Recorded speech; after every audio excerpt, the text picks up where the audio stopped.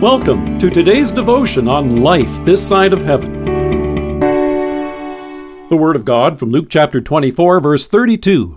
They asked each other, "Were not our hearts burning within us while he talked with us on the road and opened the Scriptures to us?" Do you remember the Rubik's Cube?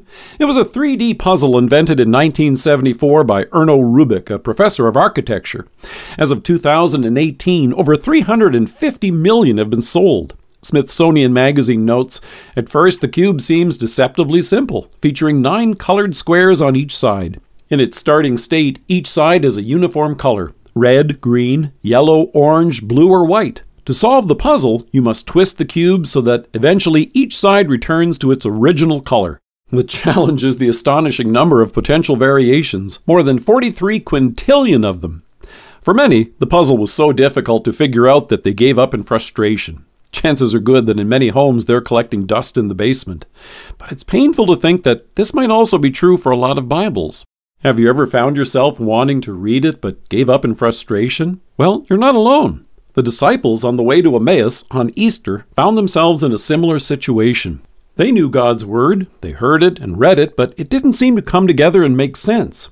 They shared their confusion, noting to our Lord that Jesus was a prophet powerful in word and deed before God and all the people. The chief priests and our rulers handed him over to be sentenced to death, and they crucified him. But we had hoped that he was the one who was going to redeem Israel. And what is more, it's the 3rd day since all this took place.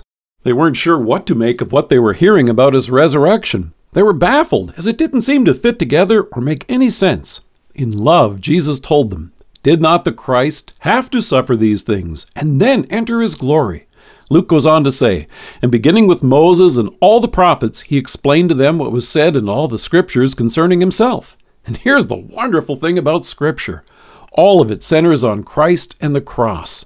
In the Old Testament, we hear about God's promised Redeemer from sin and death, and then he reveals him in the New Testament as Christ our Savior. In John, as Jesus referred to the Old Testament writings, he declared, "These are the Scriptures that testify about me." But as our Savior goes on to point out, all of these promises find their focus in what he came to accomplish for us at the cross. While the Emmaus disciples couldn't see how our Savior's suffering and death fit into the picture, Jesus explained how it was pivotal and necessary. He led them on a wonderful Bible study which took them through the Old Testament. As he told them in Luke, "This is what I told you while I was still with you. Everything must be fulfilled that is written about me in the law of Moses, the prophets, and the Psalms." Knowing that you and I could do nothing to free ourselves from our sinful condition, we're blessed to hear how God sent his Son to atone for the sin of the world, that whoever believes in him will not perish but have everlasting life. The neat thing about the Rubik's Cube is that it's not as difficult as folks might imagine. In fact, ironically, it can be solved by starting with 5 white squares arranged as a cross. From there, experts have shown that in a few simple steps, it can be solved in under a few minutes. That's what Jesus did for the disciples.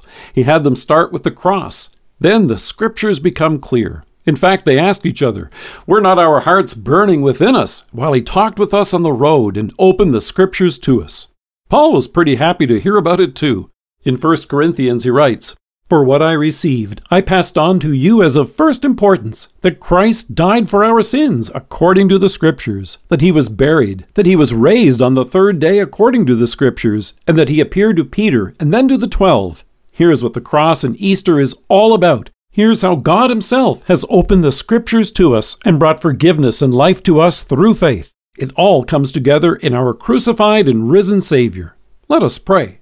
Loving Savior, our hearts also burn within us as you reveal from your word how you have accomplished our salvation. Amen. Thank you for joining us. If you are listening to us by podcast or on Alexa, we invite you to browse the resources that are available on our site at lifethissideofheaven.org. God bless you and have a great day.